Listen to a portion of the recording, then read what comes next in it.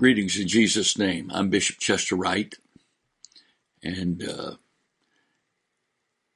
I'm teaching today part 4 of the series, Knowing Who We Are in God. There's actually 6 parts, so I'll be teaching at the same time of day, tomorrow and Saturday.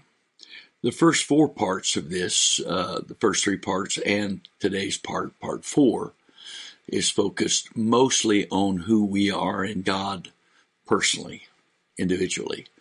The next 2 parts, tomorrow and Saturday, will be focused on the collective body of Christ. Now, we've talked about the church off and on during the first 3 and also today. And we will be talking about individuals today.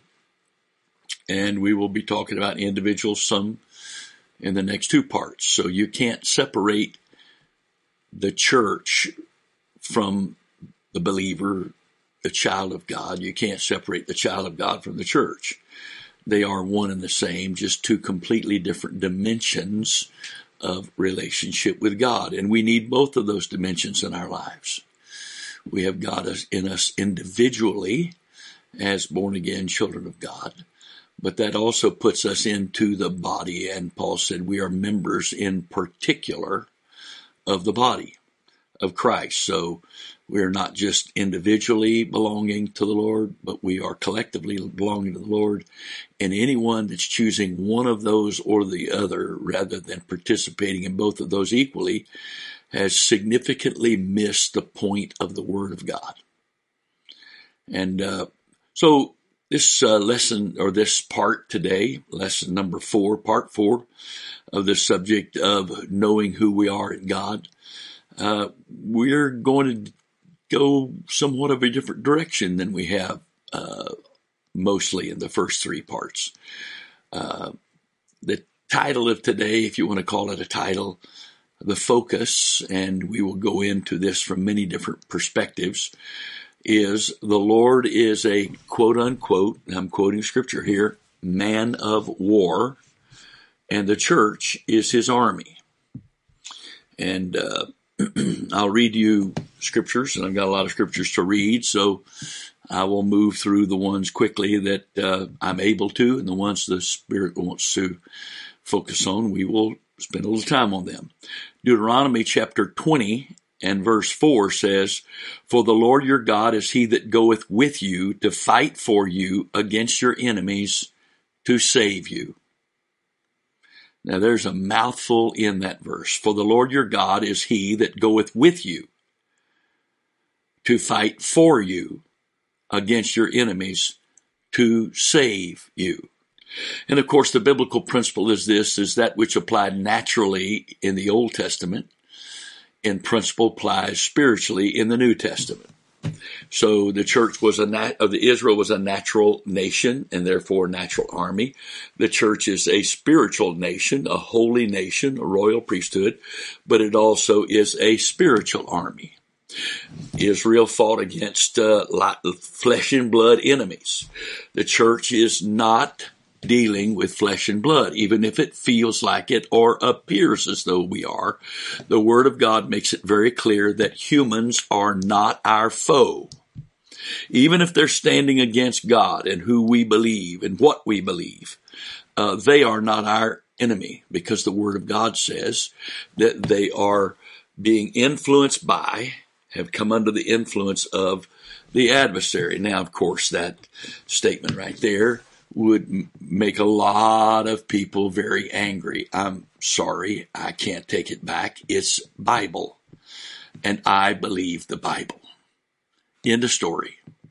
And if I'm supposed to choose between what the Bible says and what any man says, or what society says, or any government says, I am choosing the Bible regardless of the cost to me for making that choice, because heaven and earth shall pass away, but my word, Jesus said, shall never pass away, because his word is forever settled in heaven.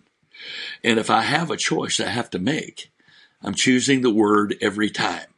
I'm choosing the Word over anybody's doctrine, any church or organization's theology. I don't care how many degrees a scholar has. They don't impress me if they contradict the Word of God. I was asked just the other day, this brother said to me, well, I've read several stories about near-death experiences or life after death, people coming back from the dead, and some of them are very far out.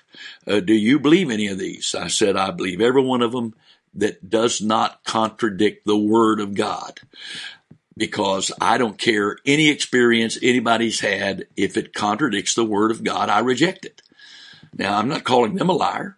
They may have experienced it, but that doesn't mean it was God causing them to experience it. So I'm not fussing with whether or not they actually had the experience.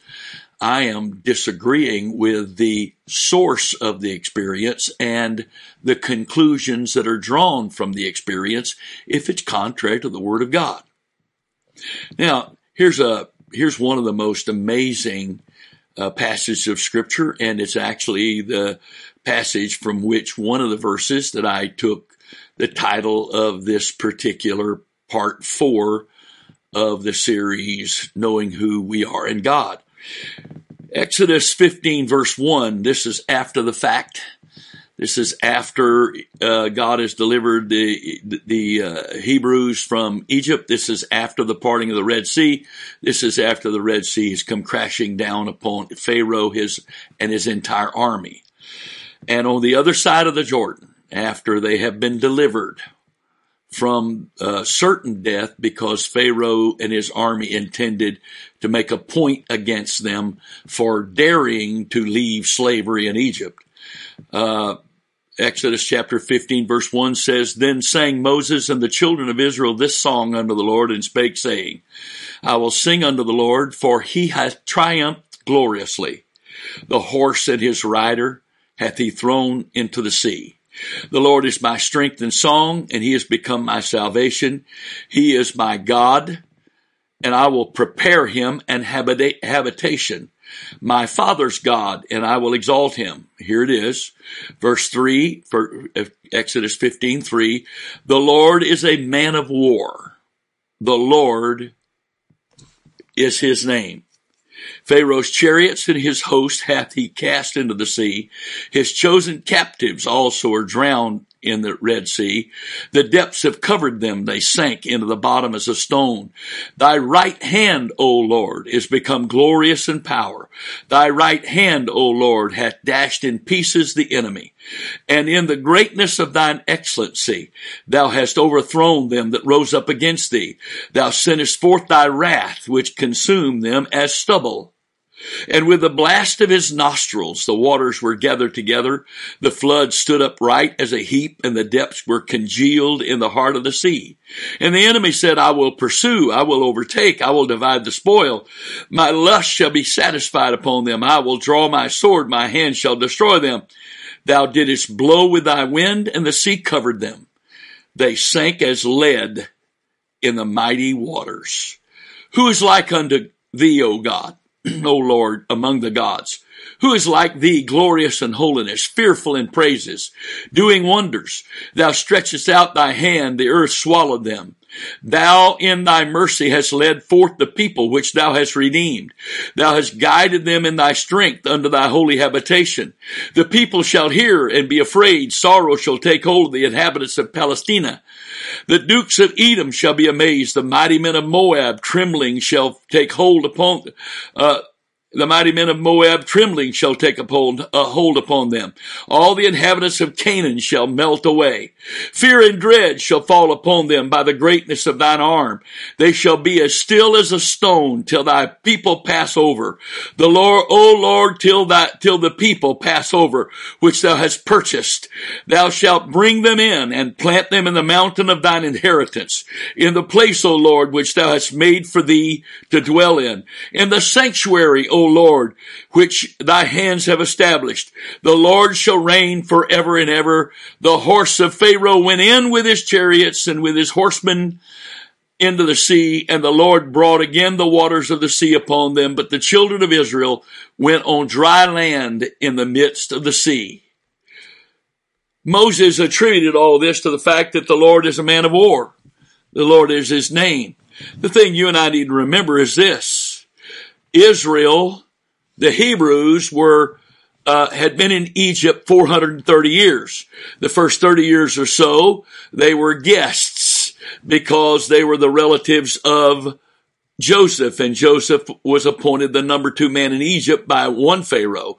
But then the Bible says that Pharaoh died, and there arose a Pharaoh that didn't know Joseph. He didn't know Joseph's power, the dream he interpreted and all of that. He didn't know all of that. And that's when they became afraid of the Hebrews and how fast they were multiplying, and they made them slaves for 400 years. 400 years, that's almost twice as long as the United States have been in existence at all. They were slaves. They were in Egypt 430 years, and they were slaves 400 years. But in God's timing, when it was time, God brought them out with his mighty hand, and he demonstrated his power. Sometimes it appears that God's patience is God's neglect, or that God's patience is actually speaking of God's weakness. But you have to understand something, that God has a plan, and there's a timing to his plan. And it might not be our timing, but it's his timing. And in his timing, he will fulfill his word. Acts chapter 7, I believe it's verse 17 or so, somewhere in there. The Bible's talking about the Hebrews in Egypt. And it says, and when the time of the promise drew nigh, they began to multiply. The Hebrews began to multiply, and it really intimidated and terrified the Egyptians. Because the time of the promise drew nigh. There was a time. There was nothing that Israel could have done to have left Egypt before that time. Why? Because God had prophesied to Abraham that his offspring would go into Egypt as prisoners or slaves and be there for 400 years. God foretold that in advance. In advance. So he can't violate his word. He's not going to violate his word. So that's why the Bible says that men in 2 Peter chapter 3 would talk about the slackness of God, that God is delaying, or that maybe he can't do what he said he was going to do. You hear me right now? He is in absolute control, and nothing is late. Everything is in his timing. Everything. The question is, are we going to be submitted to him and walk in his timing and do his will? Are we going to give ourselves to him without reservation, so that in his timing we can be the part of his plan and purpose that he has called each of us individually to be, and the body of Christ to be collectively? God made some promises to Israel, but when they chose to not live according to his word, he had to do some other things. Now, I don't know if it was the absolute plan and purpose of God that the people, everybody over 20, technically it would be everybody over 18 who left Egypt, because it was about 2 years later when the curse was made that everybody over 20 would die in the wilderness. It had been about 2 years or so since they'd left. They'd crossed the Red Sea, and then they refused to go into the promised land because it was full of giants. And everybody over 20, which meant they would have been 18 leaving the promised land, or leaving Egypt, they were cursed. They were going to live there. It's approximately, if I remember correctly, and I may be off here, my memory may be off, but if you were walking, traveling like they were traveling from the Red Sea to Kadesh Barnea, where they were going to cross into the promised land across the Jordan River, was about a 3 or 4 month trip. They took 2 years to do it because God was preparing them. But when they didn't do that, they wandered in the wilderness 40 years waiting for everybody over 20 to die. Everybody that was over 20 at the time of the curse, or the judgment of God upon them for their unbelief, died, except, of course, Caleb and Joshua.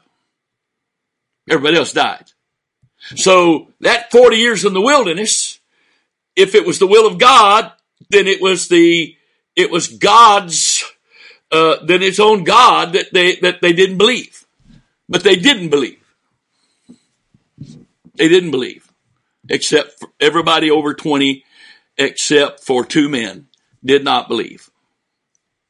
And so they had a 40-year delay in the wilderness. That's a desert, in case you're wondering what that means, wilderness.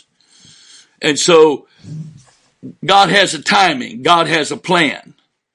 Now, as I taught yesterday in part 3, the Lord has sworn with an oath what he's going to do in these last days before the rapture of the church. He's sworn with an oath.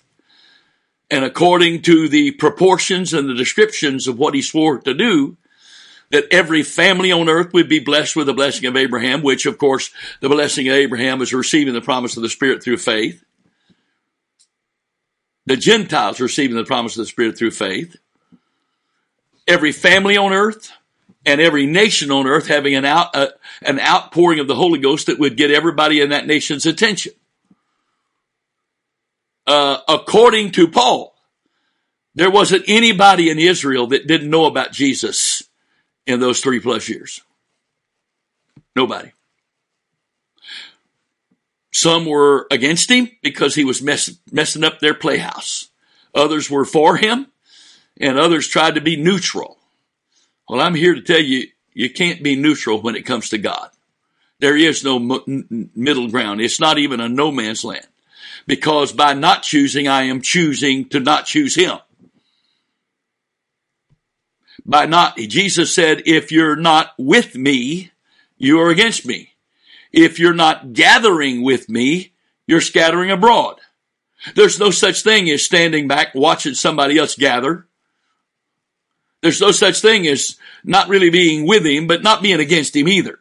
That's only man in man's way of trying to justify not giving themselves completely to God. Well, here we are. Here we are. The Lord is a man of war. There's another way we can look at that. There is a title that's used frequently, especially in the Old Testament. Lord of hosts. And the word host there in the Hebrews is armies or heaven's armies. He is the supreme ruler, the commander-in-chief of heaven's armies.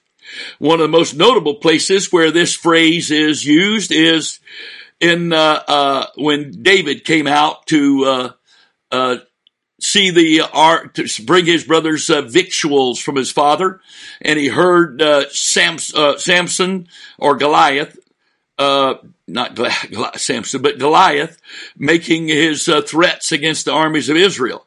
And David said, who is this uncircumcised Philistine that he would defy the armies of the living God? And so David went out and represented the entire army of Israel and went out against Goliath by himself. And so 1 Samuel 17 verse 43 says this, and the Philistine said unto David, am I a dog that thou camest to me with staves? And the Philistine cursed David by his gods. And the Philistine said unto David, come to me, and I will give thy flesh unto the fowls of the air and to the beasts of the field. Then said David, the young man, he was approximately 17 years old at the time, to the Philistine, thou comest to me with a sword and a spear and with a shield. But I come to thee in the name of the Lord of hosts, the God of the armies of Israel, whom thou hast defied. This day will the Lord deliver thee into mine hand, and I will smite thee and take thy head from thee. He didn't even have a sword. All he had was a sling and 5 stones. And I will give the carcasses of the host of the Philistines this day unto the fowls of the air, to the wild beasts of the earth, that all the earth may know that there is a God in Israel. And all this assembly shall know that the Lord saveth not with sword and spear, for the battle is the Lord's, and he will give you into our hands. And it came to pass when the Philistine arose and came and drew nigh to meet David, that David hasted and ran toward the army to meet the Philistine. And David put his hand in the bag and took thence a stone and slang it and smote the Philistine in the forehead, that the stone sunk into his forehead, and he fell upon his face on the earth. So David prevailed over the Philistine with a sling and with a stone, and smote the Philistine and slew him. But there was no sword in the hand of David. Therefore David ran and stood upon the Philistine, took his sword and drew it out of the sheath thereof, and slew him and cut off his head therewith. And when the Philistines saw their champion was dead, they fled. And I'm not reading further, but the armies of Israel then pursued the enemy. But the Lord of hosts, the God of the armies of Israel. Now, if the God of Israel was the Lord of hosts and the God of their armies, then the Lord Jesus Christ is the Lord of hosts in the New Testament, and he is the God of the armies of the kingdom of God. Simple biblical interpretation that cannot be gainsaid.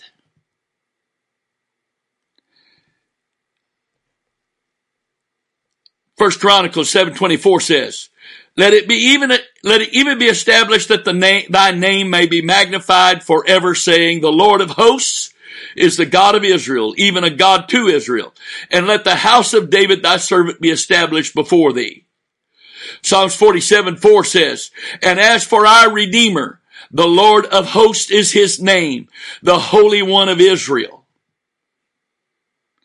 Isaiah 51 says, But I am the Lord thy God that divideth the sea, whose waves roared.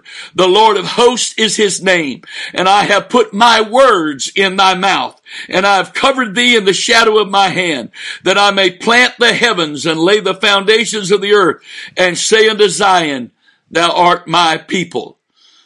And in the New Testament, the church is the spiritual Zion. The church is the spiritual Zion. Isaiah 54, which is a very short trip to go from it applying to Israel to applying to the church. Verse 1, Sing, O barren, thou that didst not bear. Break forth into singing and cry aloud, thou that didst not travail with child. For more are the children of the desolate than the children of the married wife, saith the Lord. Enlarge the place of thy tent, and let them stretch forth the curtains of thine habitations. Spare not. Lengthen thy cords and strengthen thy stakes, for thou shalt break forth on the right hand and on the left. That's military terminology right there. And thy seed shall inherit the Gentiles, and make the desolate cities to be inhabited. Fear not, for thou shalt not be ashamed, neither be thou confounded, for thou shalt not be put to shame. For thou shalt forget the shame of thy youth, and shalt not remember the reproach of thy widowhood any more. For thy Maker is thy husband. The Lord of hosts is his name. And thy Redeemer, the Holy One of Israel, the God of the whole earth, shall he be called. And skipping down to verse 17 in that chapter, no weapon that is formed against thee shall prosper, and every tongue that shall rise against thee in judgment thou shalt condemn. This is the heritage of the servants of the Lord, and their righteousness is of me, saith the Lord. And then one more place, if I could, Jeremiah chapter 32, verse 16. Now, when I had delivered the evidence of the purchase unto Baruch, the son of Nerjah, I prayed unto the Lord, saying, Ah, Lord God, behold, thou hast made the heaven and the earth by thy great power, and stretched out arm, and there's nothing too hard for thee. Thou showest loving kindness unto thousands, and recompensest the iniquity of the fathers into the bosom of their children after them. The great, the mighty God, the Lord of hosts is his name.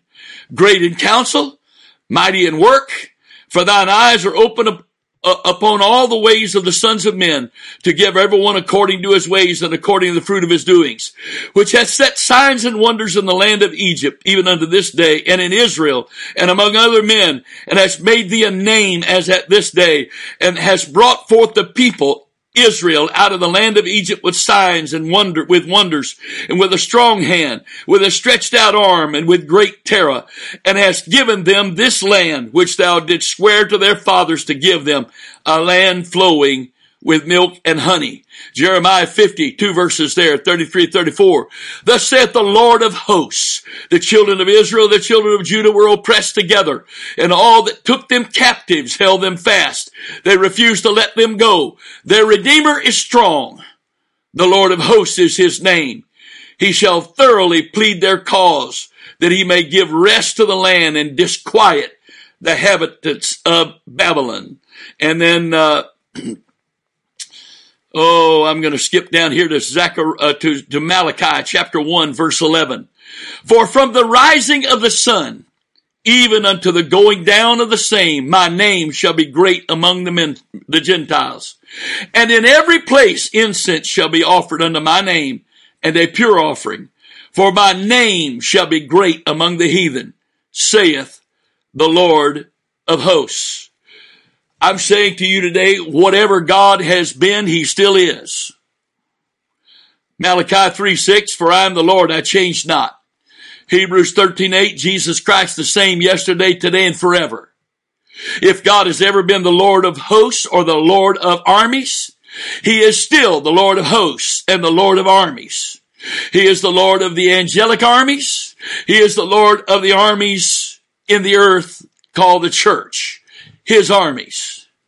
He made it very clear from the founding of the church that the church is at war supernaturally in the earth against the principalities, powers, rulers of darkness, and wicked spirits in the atmosphere.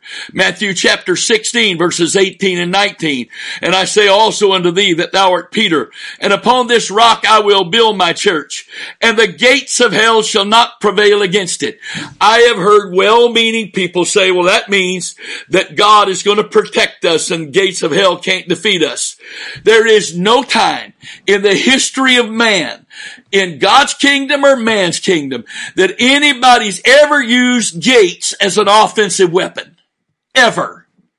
And it is a perversion of the Word of God to take that verse and that statement right there and make it defensive when it is one of the most offensive, not offending, but offensive-minded verses in all of the Bible.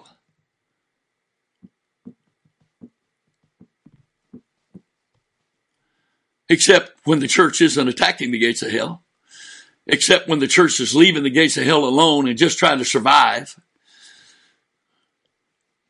And I know there are brethren, even some brethren of mine, that don't believe in spiritual warfare. I don't know what Bible they're reading. How many hundreds of verses you want me to supply? The Bible is full of it from Genesis to Revelation. We're in conflict with the adversary. Well, the devil's been defeated. Really? Then tell all the backsliders that they're not really backslidden. Tell all the lost they're not blind. Tell all the people of God that are trying to be a faithful servant of God and live saved and go to heaven about all these struggles they're having. They're just natural struggles. Really? Really? Not according to the Word of God. Not according to the Word of God. Upon this rock I'll build my church, and the gates of hell shall not prevail against it. Well, if we don't attack the gates of hell, they're prevailing by default. And I will give unto thee the keys of the kingdom of heaven. Listen to these offensive weapons. Weapons for offense, to go on the offensive. And whatsoever thou shalt bind on earth shall be bound in heaven. Whatever you loose on earth shall be loosed in heaven. How about Ephesians chapter 6 verse 10? Finally, my brethren, be strong in the Lord and the power of his might. Put on the whole armor of God, that you may be able to stand against the wiles of the devil. For we wrestle not against flesh and blood, but against principalities, against powers, against the rulers of darkness of this world, against spiritual wickedness in high places. Or the Greek is literally against wicked spirits in the heavenlies, or the atmosphere. Wherefore take unto you the whole armor of God, that you may be able to withstand in the evil day, and having done all to stand. That's not a defensive statement. Every soldier on the offensive has to stay on his feet or risk being killed. So the armor of God protects us so that we can stay on the feet and continue to march forward in the name of the Lord Jesus Christ. If you're not warring, my friend, it's because you've already surrendered.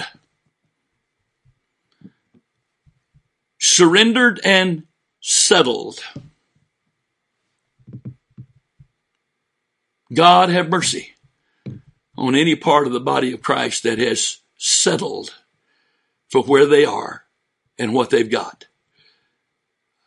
I'm sorry for every person that has died of COVID. I'm sorry for every person that's gotten sick from COVID. But let me tell you something COVID has done. It has really made it very clear who was complacent and comfortable when all of that made them complacent and comfortable was stripped away. I'm not talking about just the world. I'm talking about the church. People that are comfortable, just following their church calendar and just living by their church calendar.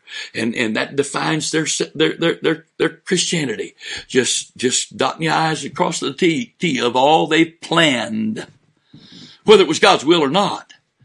How many planning sessions do we have that weren't initiated by prayer, that weren't saturated with prayer, that weren't directed by prayer, and and the results of the planning weren't empowered by prayer? Every bit of planning that was done by the flesh that God gives no credence to whatsoever. We wrestle not against flesh and blood. Why in the world would we wrestle against flesh and blood? Why? Because we're at war. The war was declared in Genesis 3, verses 14 and 15.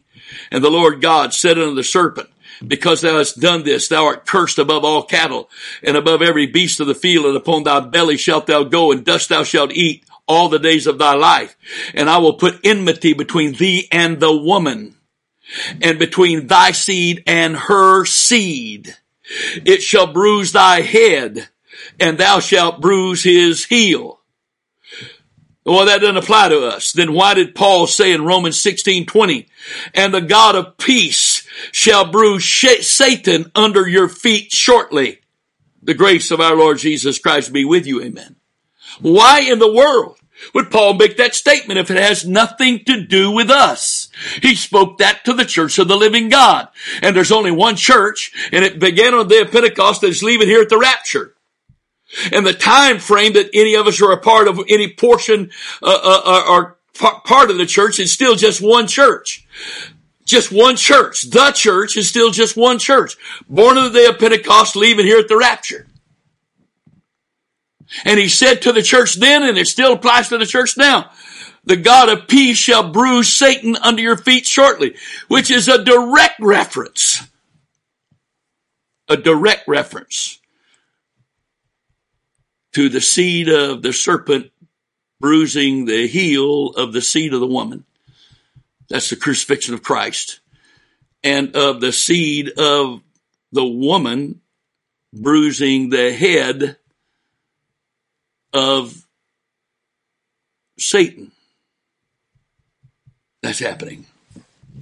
2 Corinthians chapter 4 verses 3 and 4 says, but if our gospel be hid, it is hid in them that are lost, in whom the God of this world hath blinded the minds of them which believe not, lest the light of the glorious gospel of Christ, who is the image of God, should shine on them. You make your best intellectual argument. Get your debate shoes on and get your debate arguments out. You can win arguments, but you're not winning souls with arguments, because you're talking to people that are spiritually blind. Jesus said they have eyes that see not. They have ears that hear not. They have hearts that don't perceive. Therefore, they don't believe, and they're not converted, and they're not saved. Those are his words. Who's going to pray this off of themselves? How are they going to be free so they can be saved? Well, let's let the Bible answer that. I didn't ask your opinion. I'm not giving you mine. Acts chapter 23, beginning verse 16. At midday, O king, I saw in the way a light from heaven. Paul is giving his testimony to the king. above the brightness of the sun shining round about me and them which journeyed with me.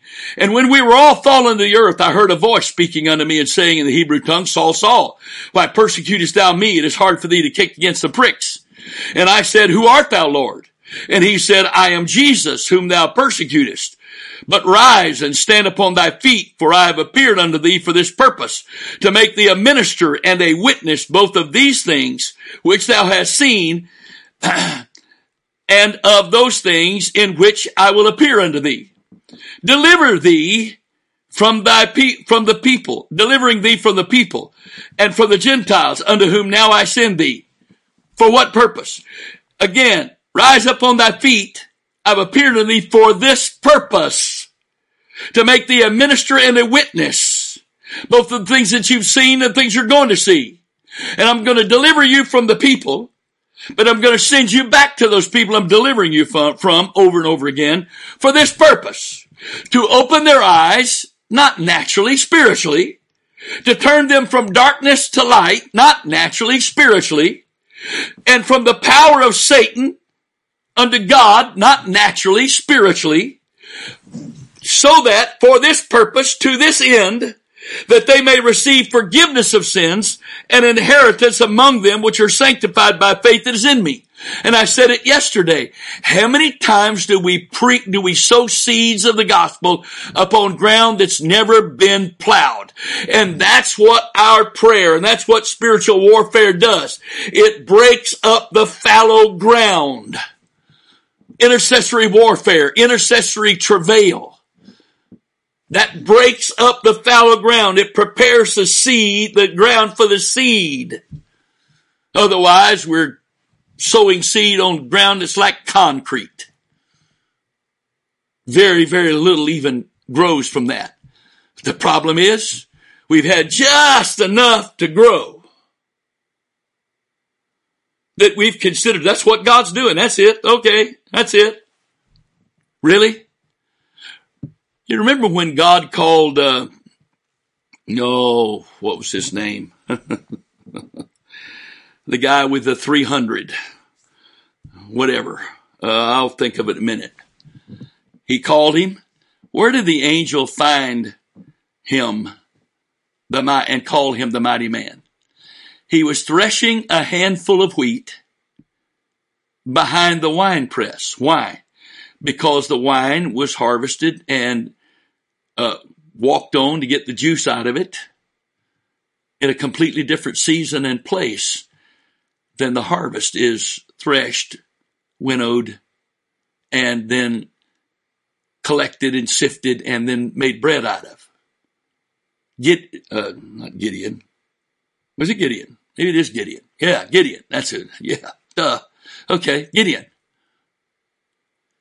Gideon was threshing a handful of wheat.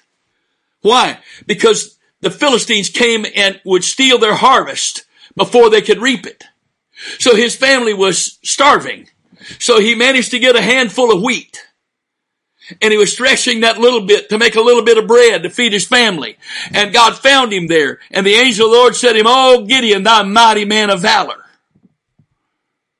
And there we are. We're mighty men and women of valor in God's armies. And we're settling for a little bit of wheat being threshed.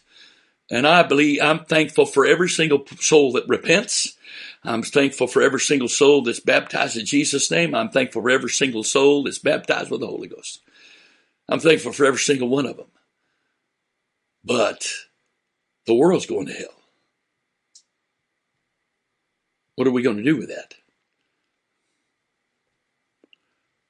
Luke chapter 4, verse 16. Speaking of Jesus, after coming out of the wilderness, and he came to Nazareth where he had been brought up. And as his custom was, he went into the synagogue on the Sabbath day and stood up for to read. And there was delivered unto him the book of the prophet Isaiah. And when he had opened the book, he found the place where it was written. This is Isaiah 61:1.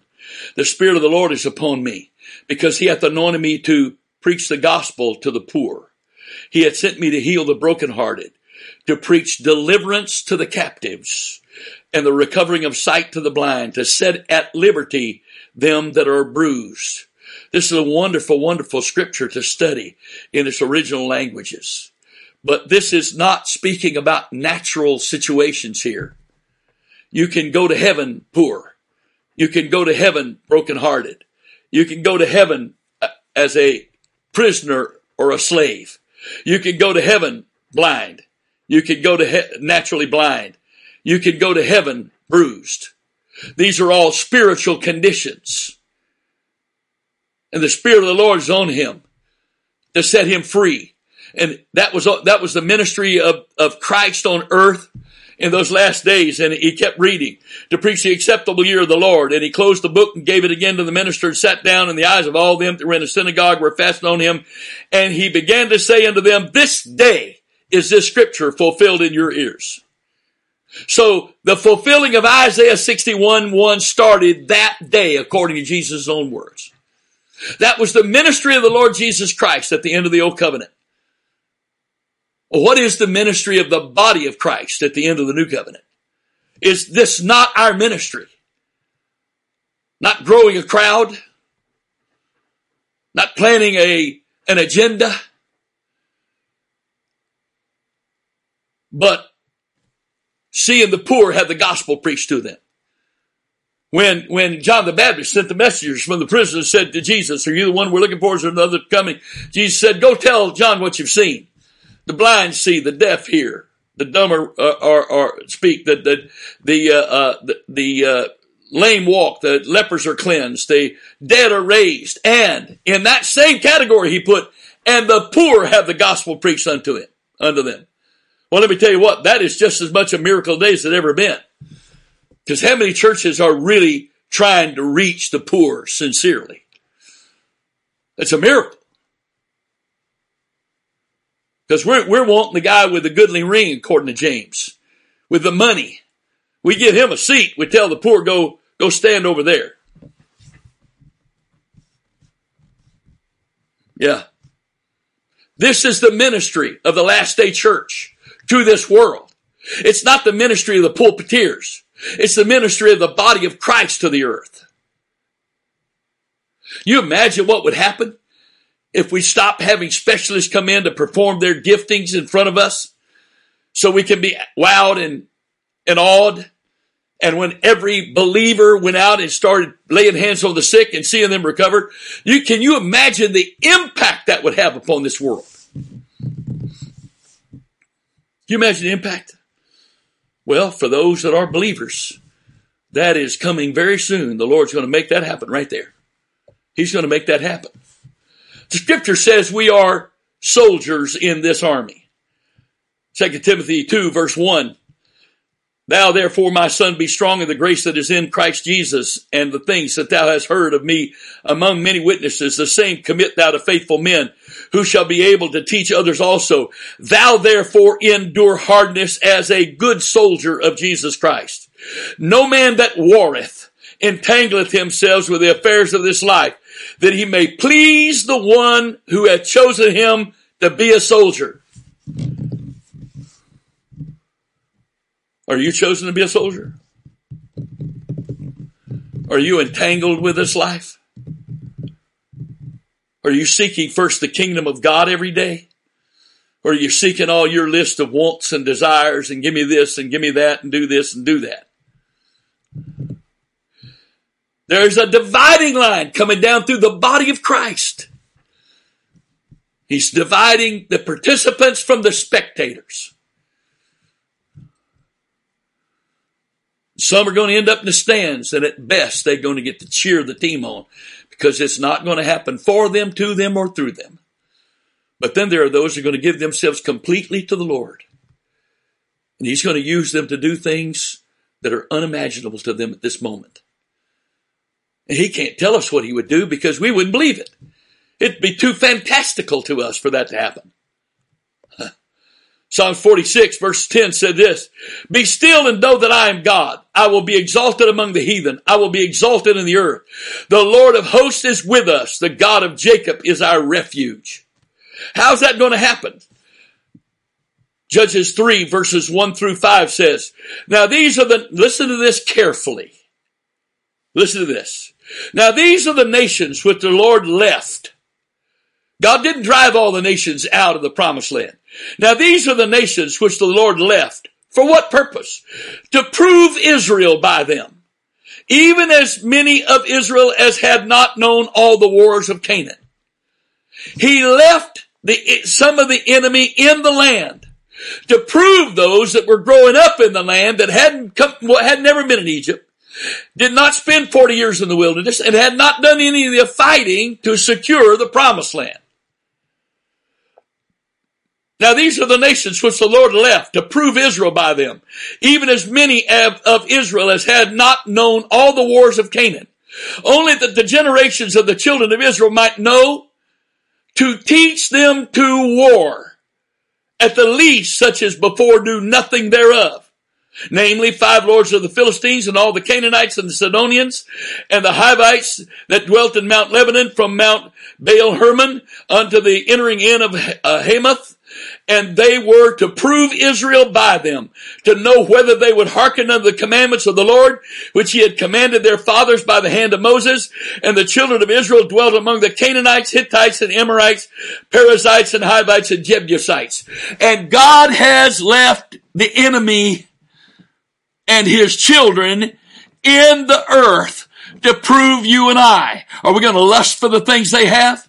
Are we going to covet to be able to do the things they do?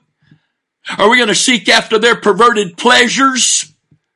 Or are we going to separate ourselves, not from reaching them and loving them, but from following them and their gods? Are we going to war against those things that keep them into bondage? Or are we going to become under the bondage of the things that they're bound by? This is the word of the Lord. That's exactly what's going on this year. God is revealing who has liberty and who is bound. Because those with liberty, they just adjusted. They just kept on going straight forward. And kept on preaching, kept on praying, kept on believing. Those that are bound, we don't know what to do, and we don't know how to do it. Oh, God help us. We don't know what to do. All of our plans, everything we know how to do has been eliminated. How much repentance is going on? No, there's been a whole lot of blaming God going on. How could you let this happen to us? To prove us. To test us. To find out who's on R&R or who's in the army. There is no R&R this side of heaven.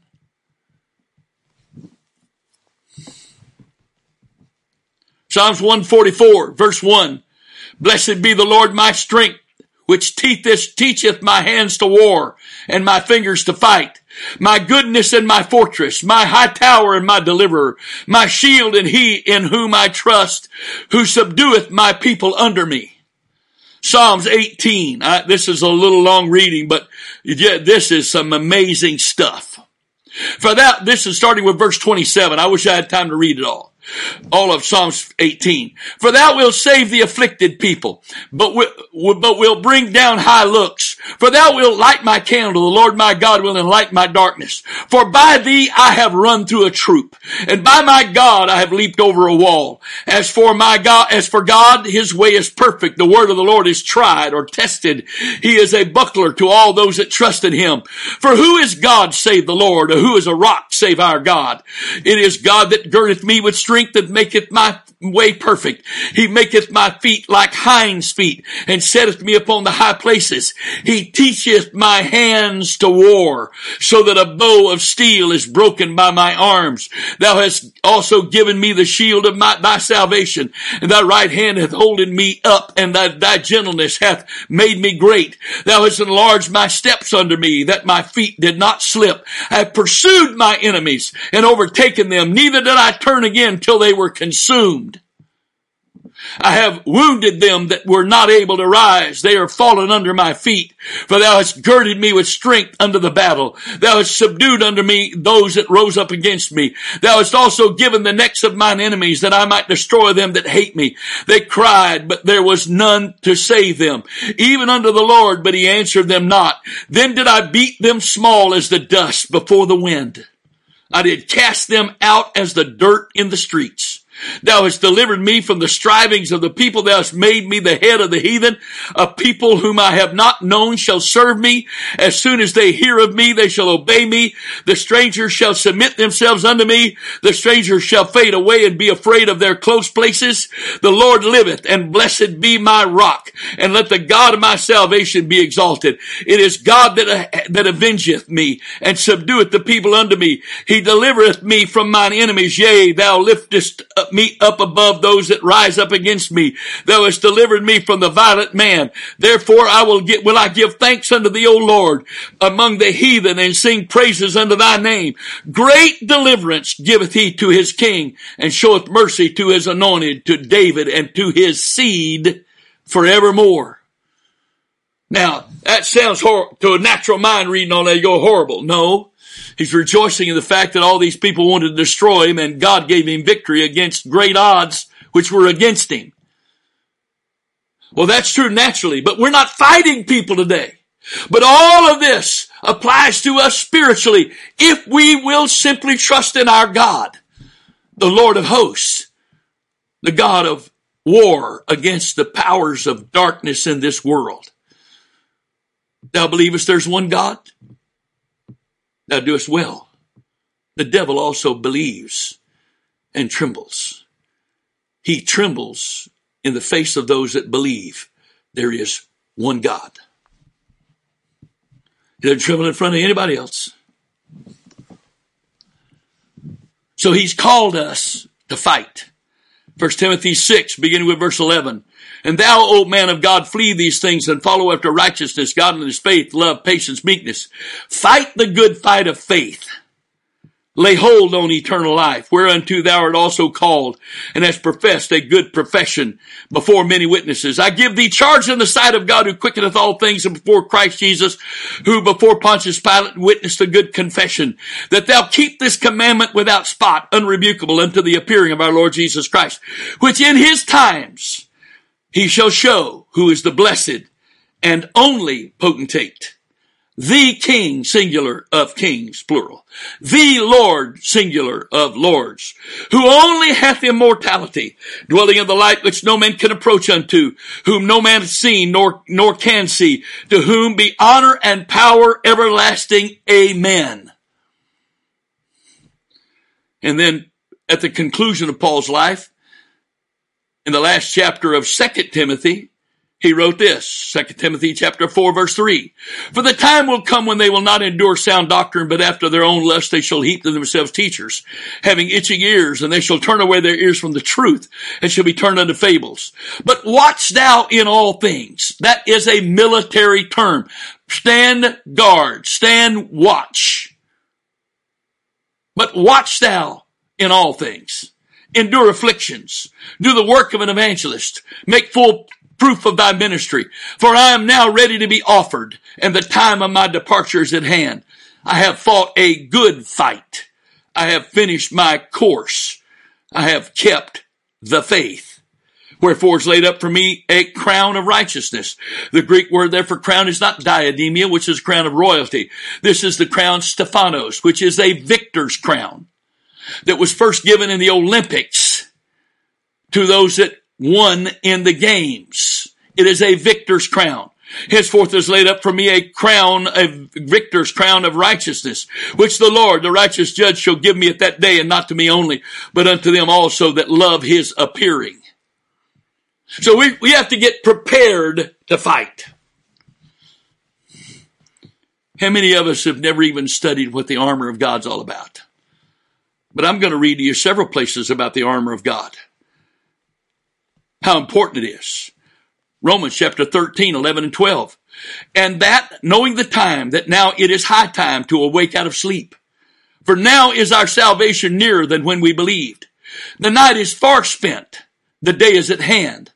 Let us cast off the works of darkness, and let us put on the armor of light. You don't put on armor for show. You put on armor to fight. 2 Corinthians chapter 6, 4 through 7. But in all things approving ourselves as the ministers of God in much patience, in afflictions and necessities and distresses and stripes, in imprisonments and tumults and labors and watchings and fastings, by pureness, by knowledge, by long suffering, by kindness, by the Holy Ghost, by love unfeigned, by the word of truth, by the power of God, by the armor of righteousness on the right hand and on the left. 1 Thessalonians chapter 5 verses 4 through 9. But ye, brethren, are not in darkness, that day should overtake you as a thief. Ye are all the children of light, the children of the day. We are not of the night, nor of darkness. Therefore let us not sleep as do others, but let us watch, stand guard, and be sober. Because sleeping on watch is a capital offense in wartime, and this has been war since man sinned in the garden. And that war is not going to be completely finished until the great white throne judgment. We are at war. Therefore, let us not sleep as do others, but let us watch and be sober. That doesn't mean don't be drunk. It means to think clearly, to not be stupid in our minds by the lust of this world and the pleasures of this life. For they that sleep, sleep in the night, and they that be drunken are drunken in the night. But let us who are of the day be sober, putting on the breastplate of faith and love, and for an helmet, the hope of salvation. For God hath not appointed us to wrath, but to obtain salvation by our Lord Jesus Christ. And I've read part of this already, but here it is again. Ephesians chapter 6 verse 10. Finally, my brethren, be strong in the Lord, the power of his might. What? So we can just go to church services? And again, I believe in the body of Christ coming together to worship and to fellowship and to be taught and to be trained and to be sent out. I believe in that. But that's not what some of us believe in. We believe that's all we're supposed to do. And if we'll just do that, we'll be saved. Sorry, I don't believe that. I don't believe you're saved because you go to church. I believe you can be lost because you don't go to church. Not because you don't go to church, but because whatever that is in you that's not surrendered to God, that tells you, I don't need all that. I can do this my way. Well, your way's not going to save you. Finally, my brother, be strong in the Lord, the power of his might. Put on the whole armor of God that you may be able to stand against the wiles of the devil. For we wrestle not against flesh and blood, but against principalities, against power, against the rulers of the darkness of this world, against wicked spirits, or spiritual wickedness in high places, or spiritual wicked spirits in the atmosphere. Wherefore, take unto you the whole armor of God, that you may be able to withstand the evil day, and having done all, to stand. Stand therefore, having your loins girt about with truth, and having on the breastplate of righteousness, and your feet shod with the preparation of the gospel of peace. Above all, taking the shield of faith, wherewith you shall be able to quench all the fiery darts of the wicked, and take the helmet of salvation, and the sword of the Spirit, which is the word of God, or the rhema of God. And colon at the end of verse 17.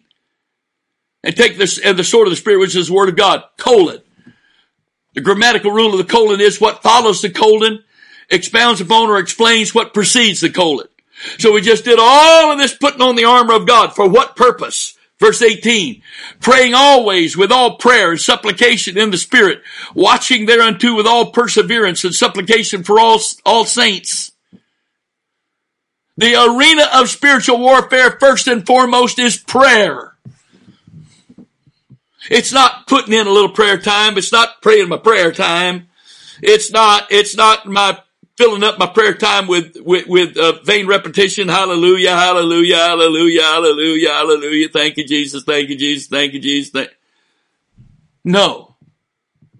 It is fellowshipping with the Lord, and then with the Lord going into a dimension of ministry and prayer that does the will of God and speaks and prays for the will of God to be done, for the kingdom of God to come, for the name of Jesus to be sanctified in the earth, that does warfare in the Spirit to see eyes open spiritually and the blindness taken away spiritually and them delivered from the power of darkness, the power of Satan under the kingdom of God.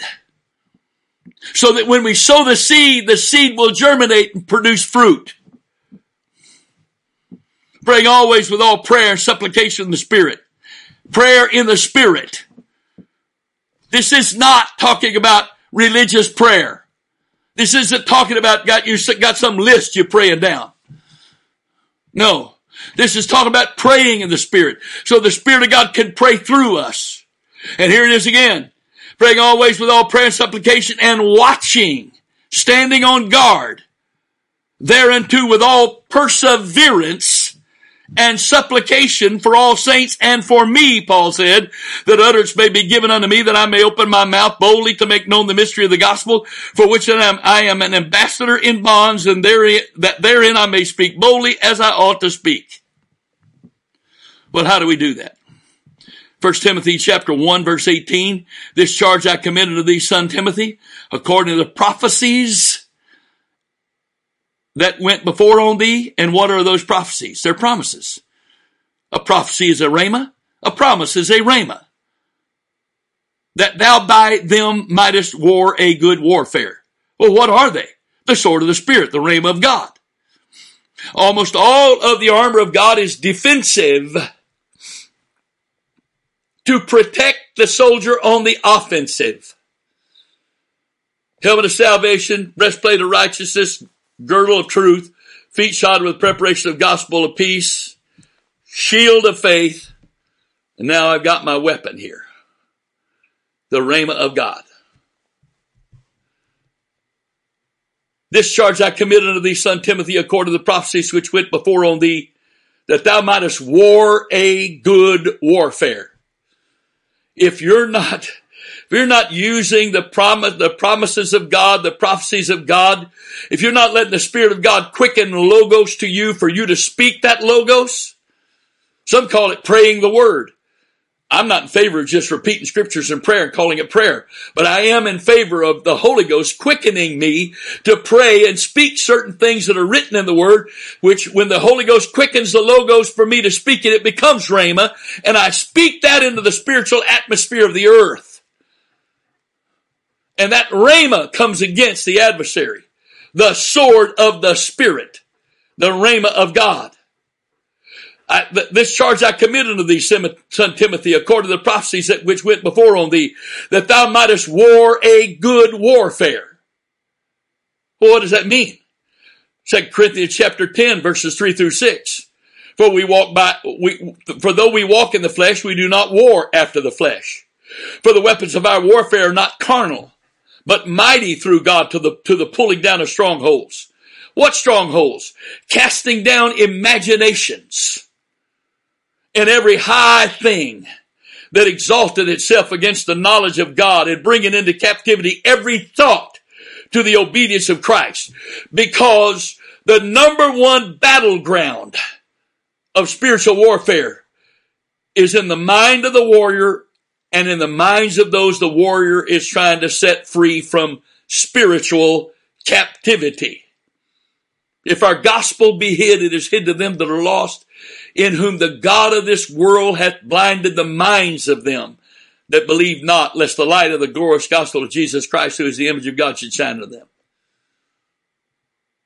We have weapons to cast down imaginations, pull down strongholds. Every high thought, every high opinion of man that exalts itself against the word of God. We have the power to come against that and defeat it. Not in debate, not in human reasoning, but in the supernatural. Why? Because the natural man receiveth not the things of the Spirit of God, they're foolishness unto him.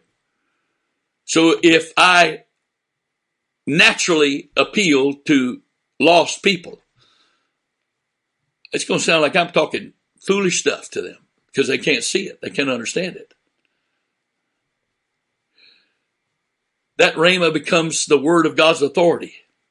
We are the conduits of his authority and power. That's how he uses us in spiritual warfare and in ministry.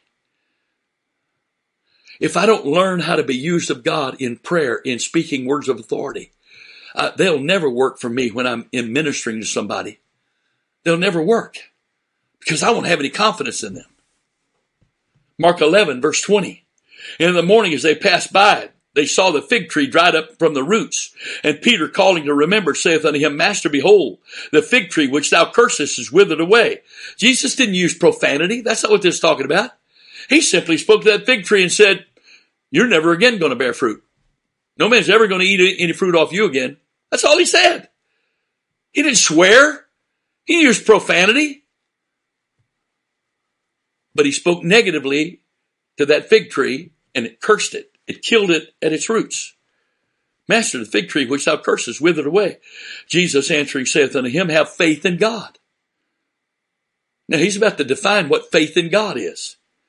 For verily I say unto you, that whosoever shall say unto this mountain, be thou removed, be thou cast into the sea, and shall not doubt in his heart, but shall believe that those things which he saith shall come to pass, he shall have whatsoever he saith.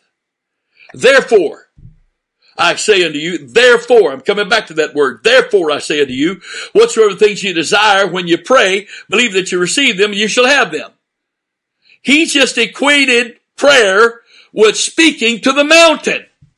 He equated having faith with speaking words of authority to the mountains in our lives and in the lives of others.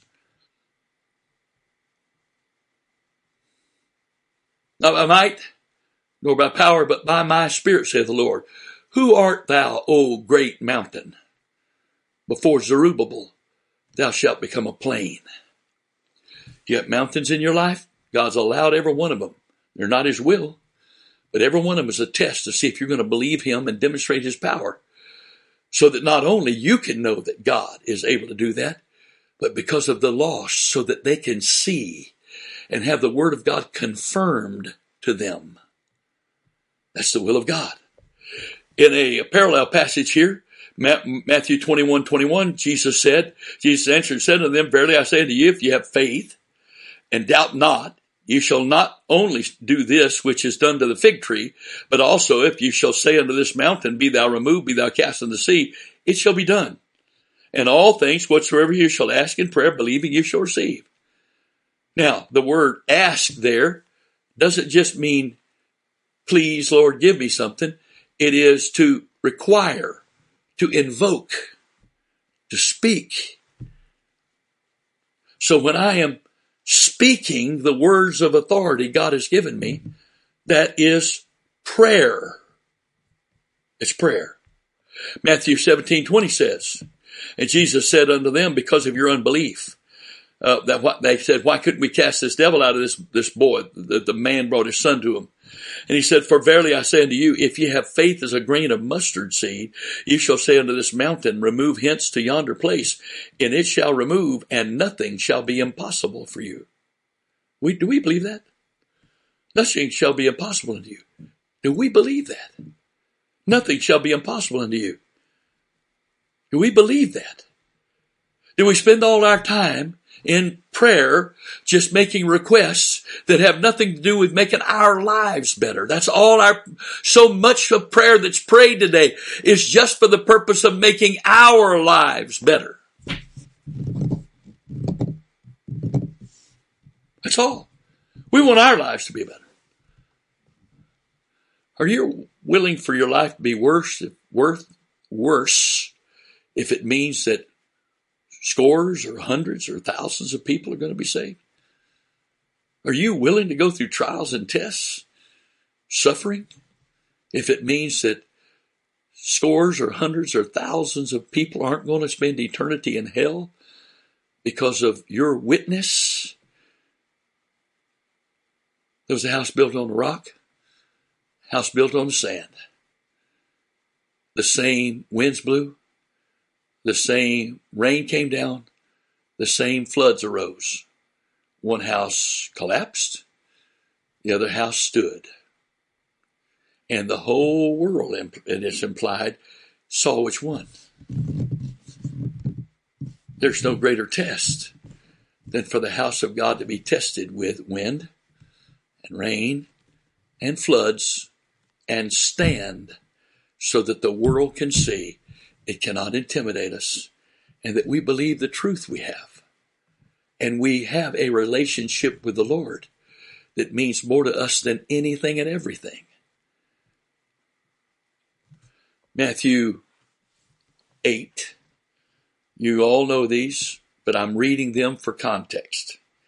And when Jesus was entered into Capernaum, verse 5, there came unto him a centurion, beseeching him and saying, Lord, my servant lieth at home sick of the palsy, grievously tormented. And Jesus saith unto him, I will come and heal him.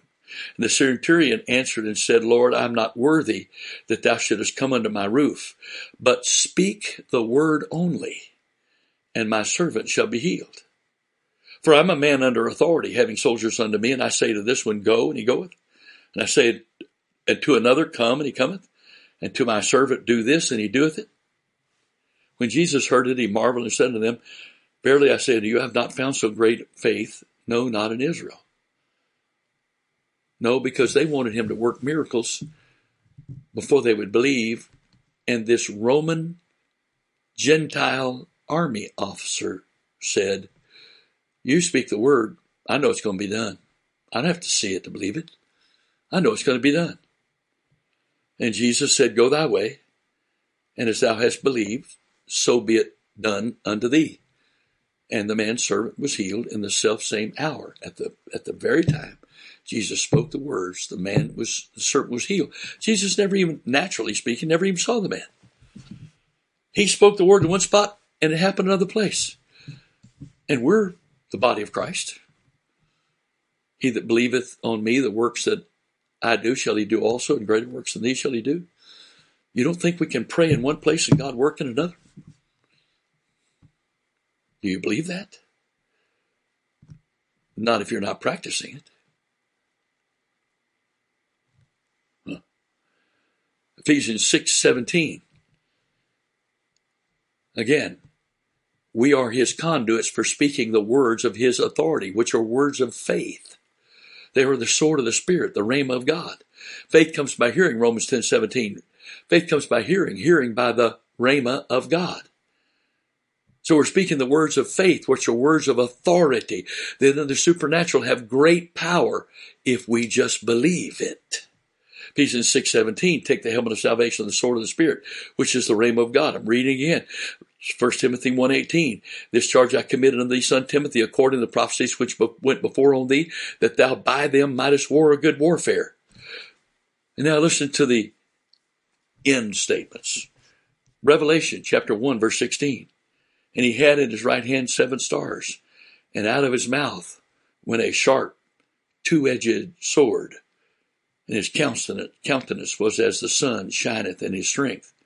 Or how about Revelation 2:15 through 17, speaking to those at Sardis, I believe. So thou hast also them that hold the doctrine of Nicolaitans, which thing I hate, and repent. Repent, or else I will come unto thee quickly, and will fight against them with the sword of my mouth. He that hath an ear, let him hear what the Spirit saith unto the churches. To him that overcometh will I give to eat of the hidden manna, and will give him a white stone, and in the stone a new name written, which no man knoweth save he that receiveth it. And then finally, here's the army coming from heaven on white horses. Revelation 19:11. And I saw heaven open, and behold, a white horse, and he that sat upon him was called Faithful and True, and in righteousness he doth judge and make war. His eyes were as a flame of fire, and on his head were many crowns, and he had a name written that no man knew but he himself. And he was clothed with a vesture dipped in blood, and his name was called the Word of God. The armies which were in heaven followed him upon white horses, clothed in fine linen, white and clean. And we find out earlier than chapter 19, this is talking about humans, because the fine linen, white and clean, is the righteousness of the saints.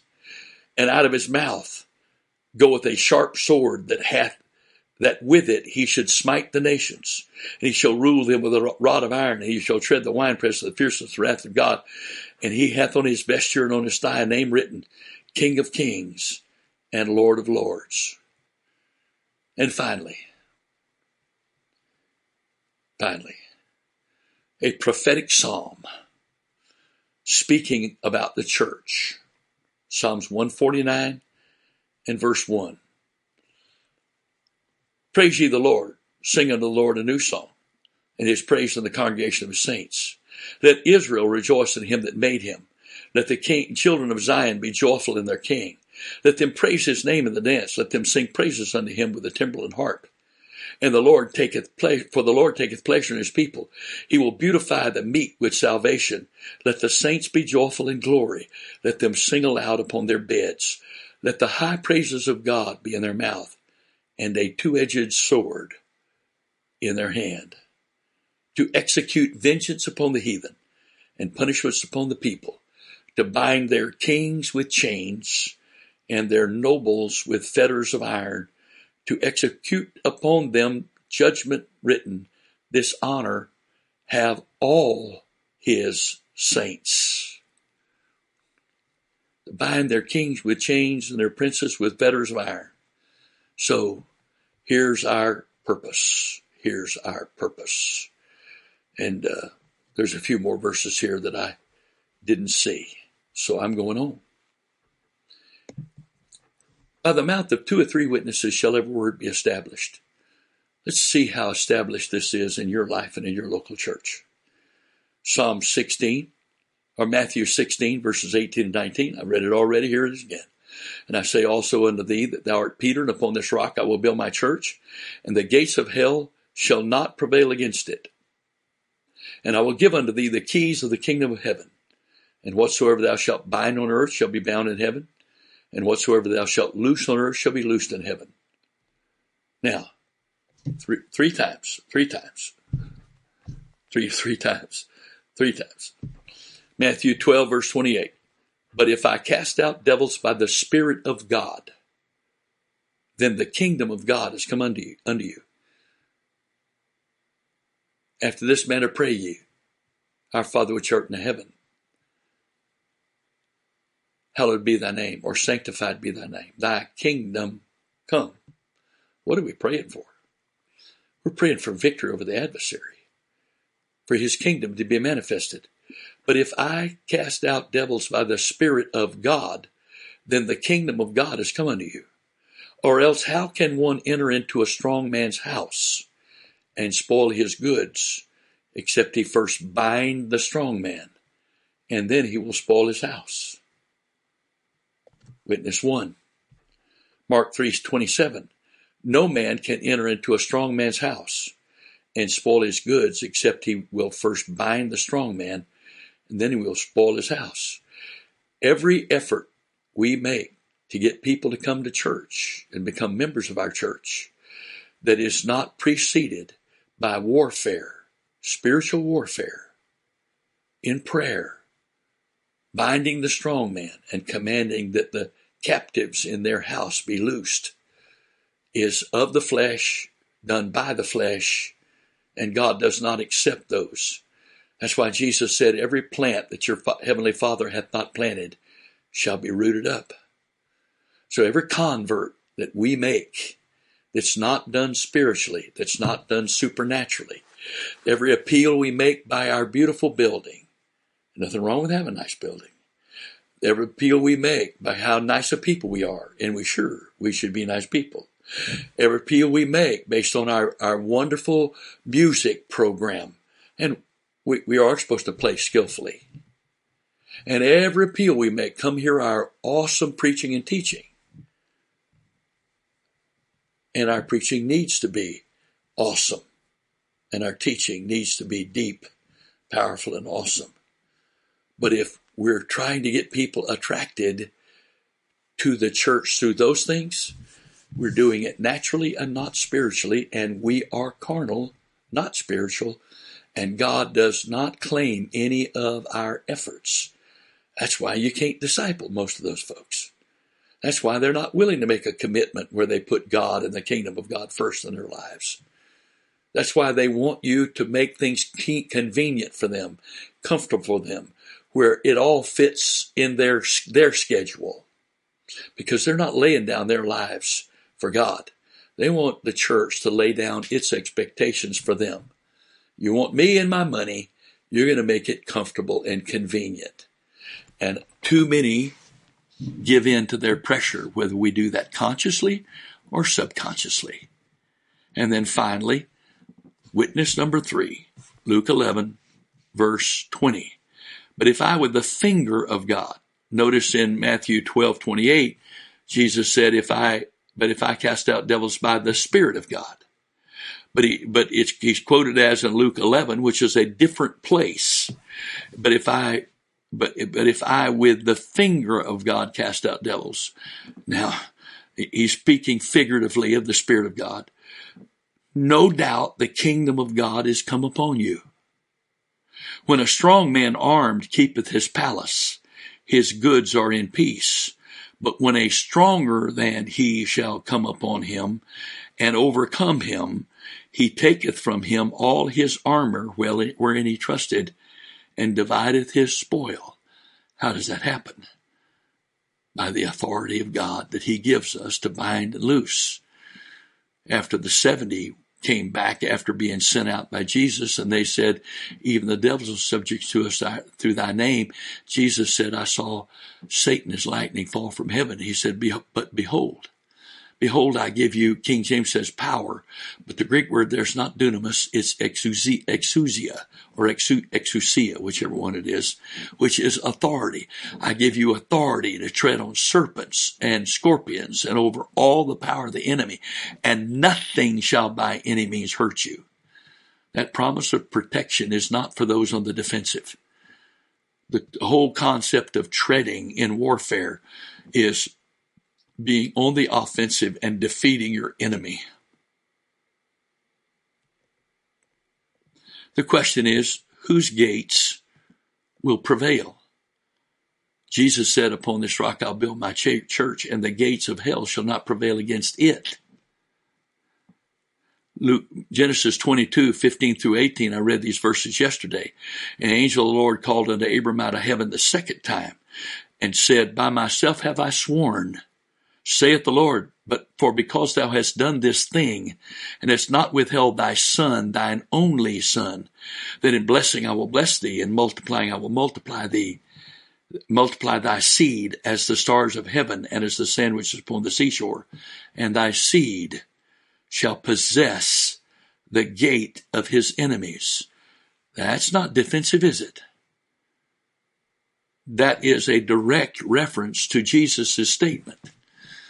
So anybody that perverts Matthew 16:18 to say that God has promised to protect us and hell's gates can't defeat us is perverting the word of God. You say that's pretty strong. No, it's not near strong enough. I could say it a lot stronger. It's sending people to hell, because it's put the church on the defensive with a defensive mindset. And we are the army of God.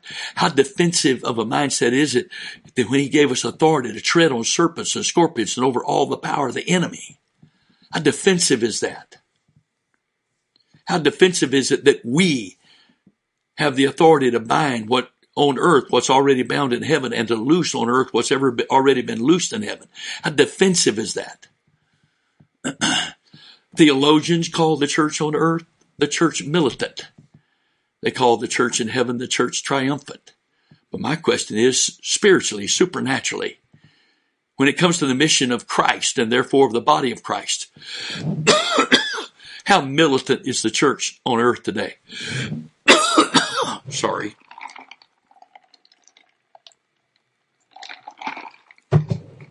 How militant? How militant is the church on earth today? Psalms 127, verses 3-5. Lo, children are an heritage of the Lord, and the fruit of the womb is his reward. As arrows in the hand of a mighty man, so are the children of thy youth. Happy is the man that hath his quiver full of them. They shall not be ashamed. Now listen. But they shall speak with the enemies in the gate. The Hebrew word there for speak is dabar. It is the Hebrew equivalent of the Greek word rhema. They shall speak rhema with or against the enemies of God in the gate. That's why Isaiah says this.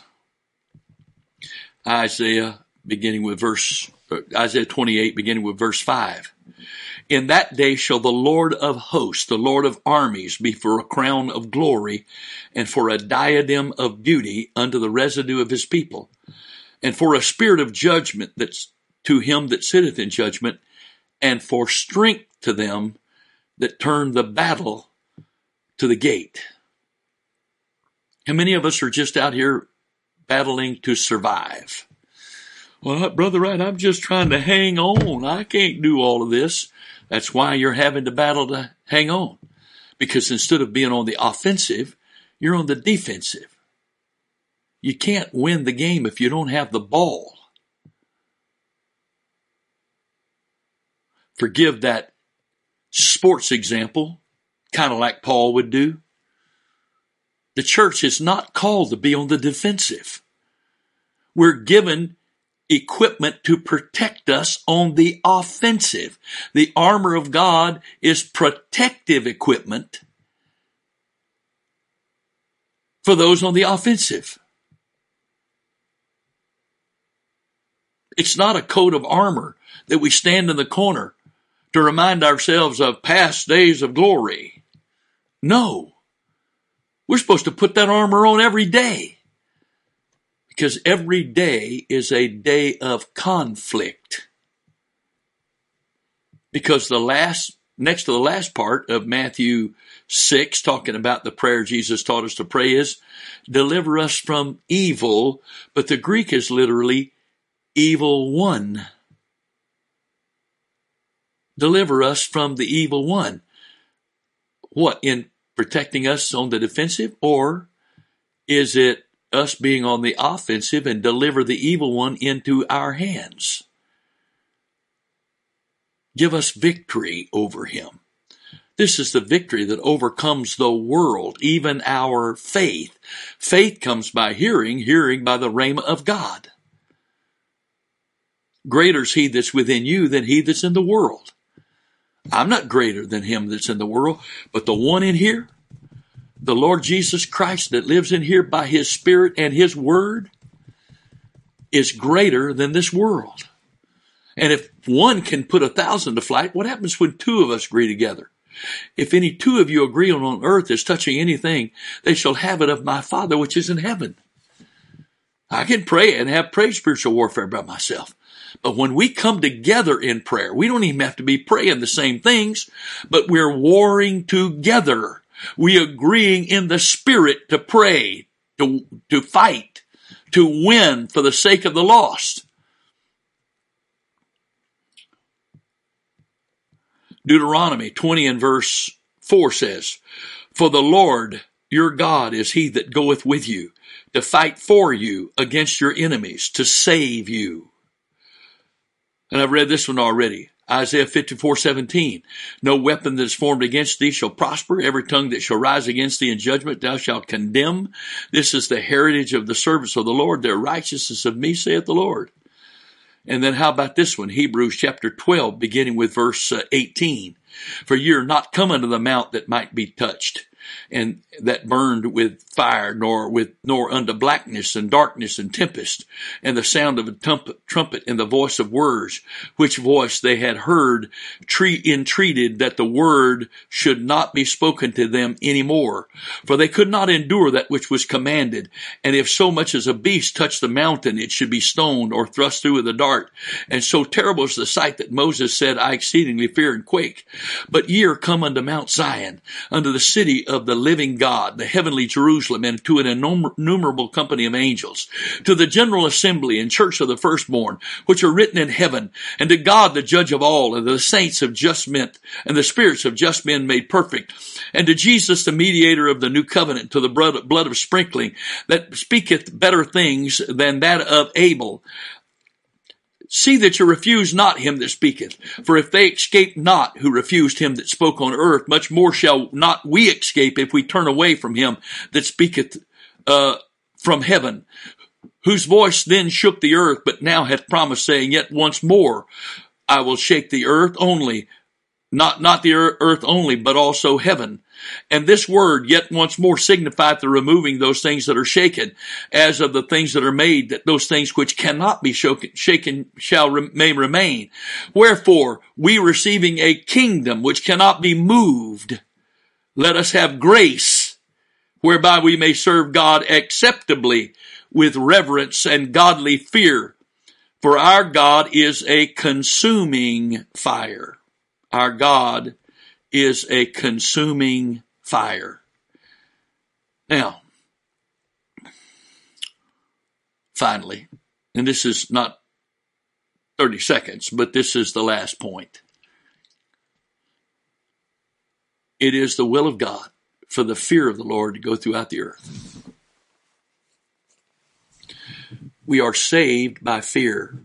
We are kept saved by the love of God. We come to him for fear of being lost. We are kept saved by the love of God. We are saved. We come to God because of the fear of God. We are kept saved by the love of God. Now, even the act of his love, of Christ dying on the cross, for God so loved the world that he gave his only begotten Son, that whosoever believed in him should not perish but have everlasting life. Even that act is fearful.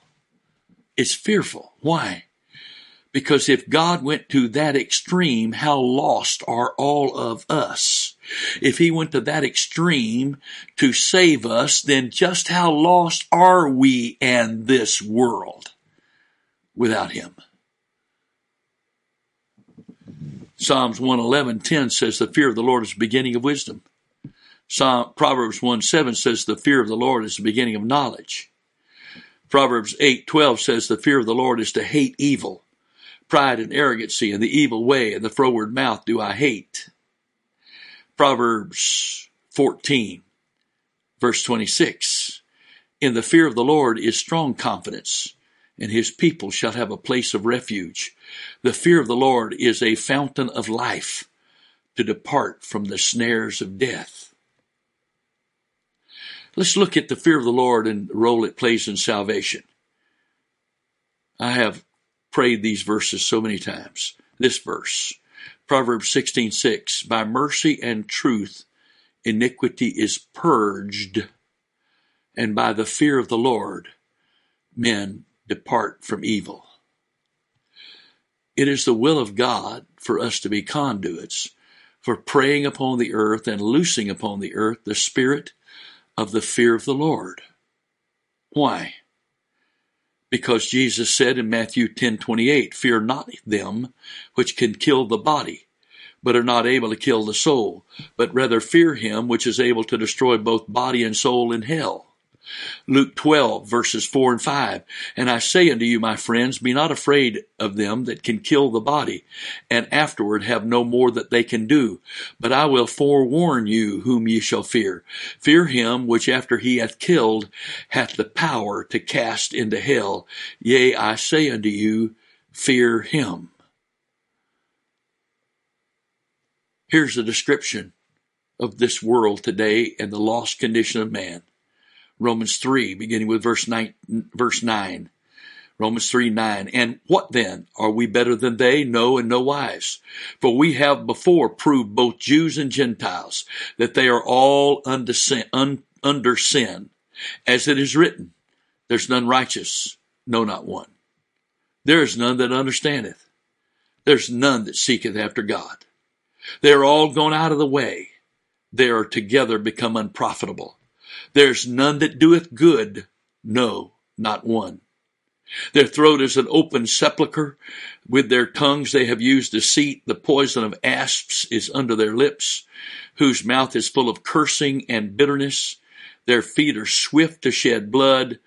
Destruction and misery are in their ways, and the way of peace they have not known. And finally, there is no fear of God before their eyes. The final and most damning condition of the lost of this world that proves they cannot save themselves by good works is there is no fear of God before their eyes. No fear of God before their eyes. Hebrews 12:28-29 says, "Wherefore, we receiving a kingdom which cannot be moved, let us have grace, whereby we may serve God acceptably with reverence and godly fear. For our God is a consuming fire."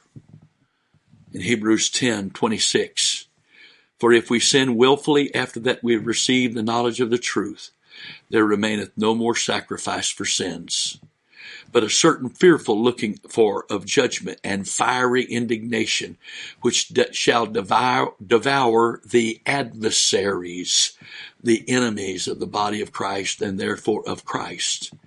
He that despised Moses' law died without mercy under 2 or 3 witnesses.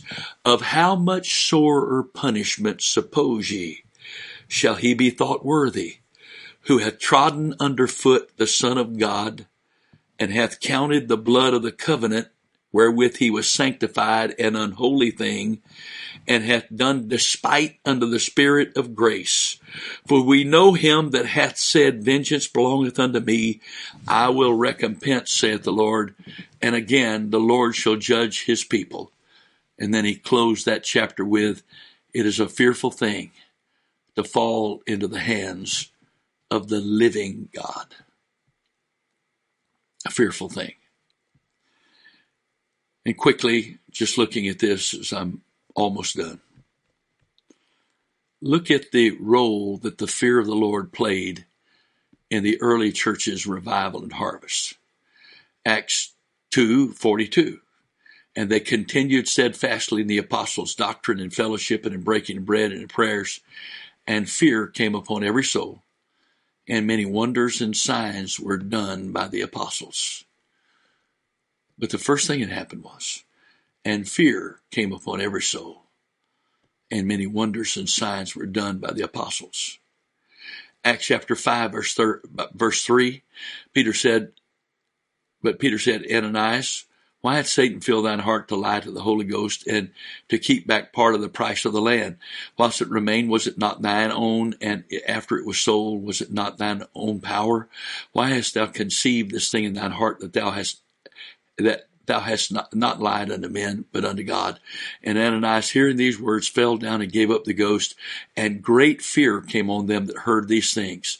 And the young men arose and wound him up, and carried him out, and buried him. And it was about the space of 3 hours after, when his wife, not knowing that what was done, came in. And Peter answered unto her, "Tell me whether you sold the land for so much." And she said, "Yea, for so much." Then Peter said unto her, "How is it that ye have agreed together to tempt the Spirit of the Lord? Behold, the feet of them which have buried thy husband are at the door, and shall carry thee out." Then she fell down straightway at his feet, and yielded up the ghost. And the young men came in, and found her dead, carrying her forth, buried her by her husband. And great fear came upon all the church, and upon as many as heard these things. And listen to the next verse. "And by the hands of the apostles were many signs and wonders wrought among the people, and they were all with one accord in Solomon's porch. And of the rest durst no man join himself to them, but the people magnified them, and believers were more added to the Lord, multitudes, both men and women," because the fear of the Lord came upon them, and then signs and wonders were done to confirm the word of God.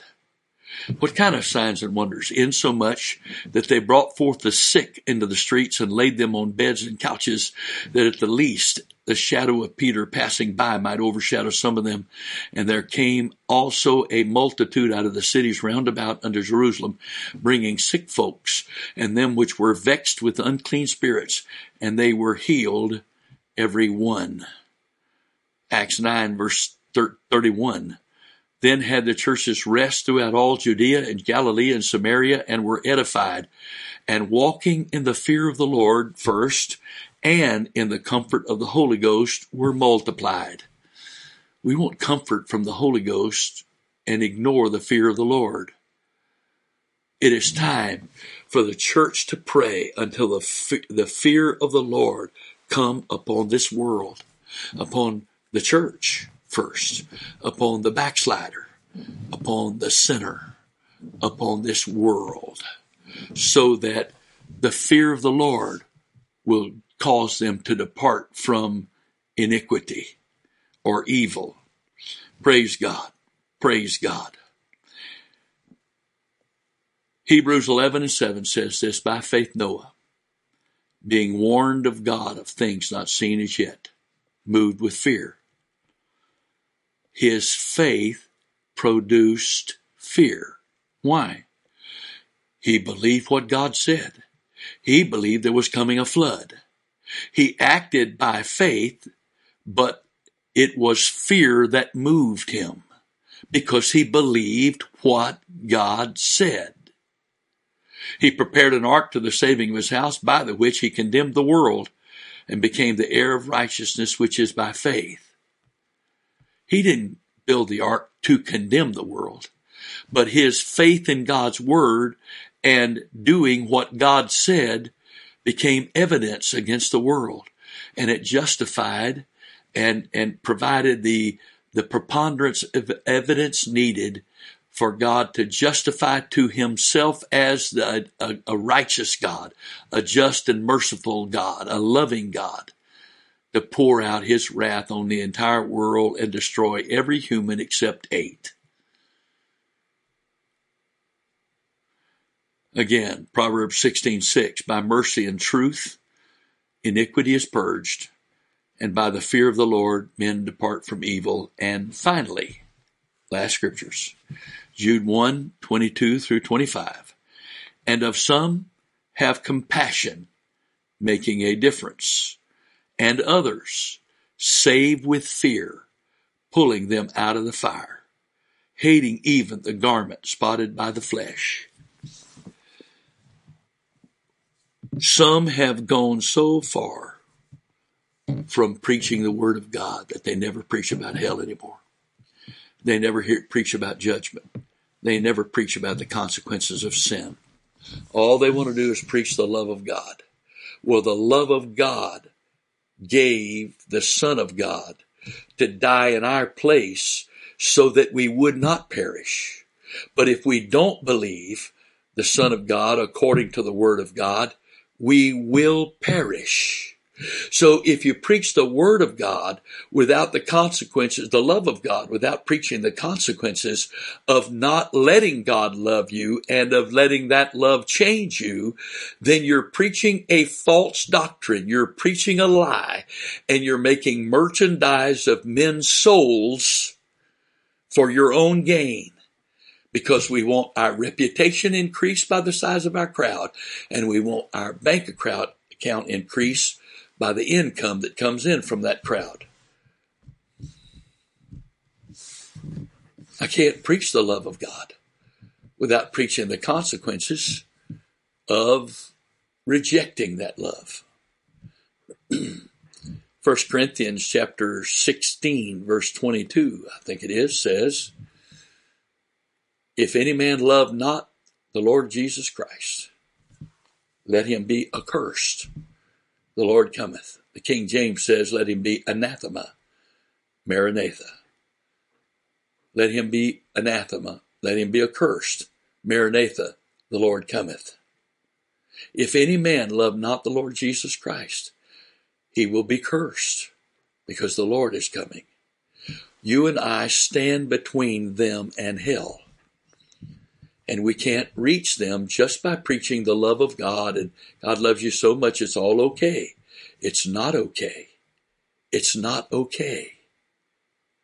Because if we don't believe the death, burial, resurrection of Jesus Christ, which is the gospel, and we don't preach that we need to obey the gospel, the Bible says, 2 Thessalonians chapter 1, God is coming to in flaming fire to take vengeance on those that have not obeyed the gospel. And the gospel is the love of God expressed, because it's by the love of God that he died, was buried, and rose again. And we need to obey the gospel by dying to our sins through repentance and by being buried with him in the waters of baptism. Romans chapter 6, verse 3, 4. And rising again, being resurrected from the dead, to walk in newness of life by receiving of his Spirit, which will raise us from the dead, the same Spirit. Romans 8 and verse 11. The same Spirit that raised up Christ from the dead shall also quicken our mortal bodies and raise us from the dead. First of all, to raise us from the dead spiritually, and then at the proper time, at God's time, raise us from the dead naturally. Same Spirit. But are we preaching? Are we praying the Word of God today? Are we praying the will of God today?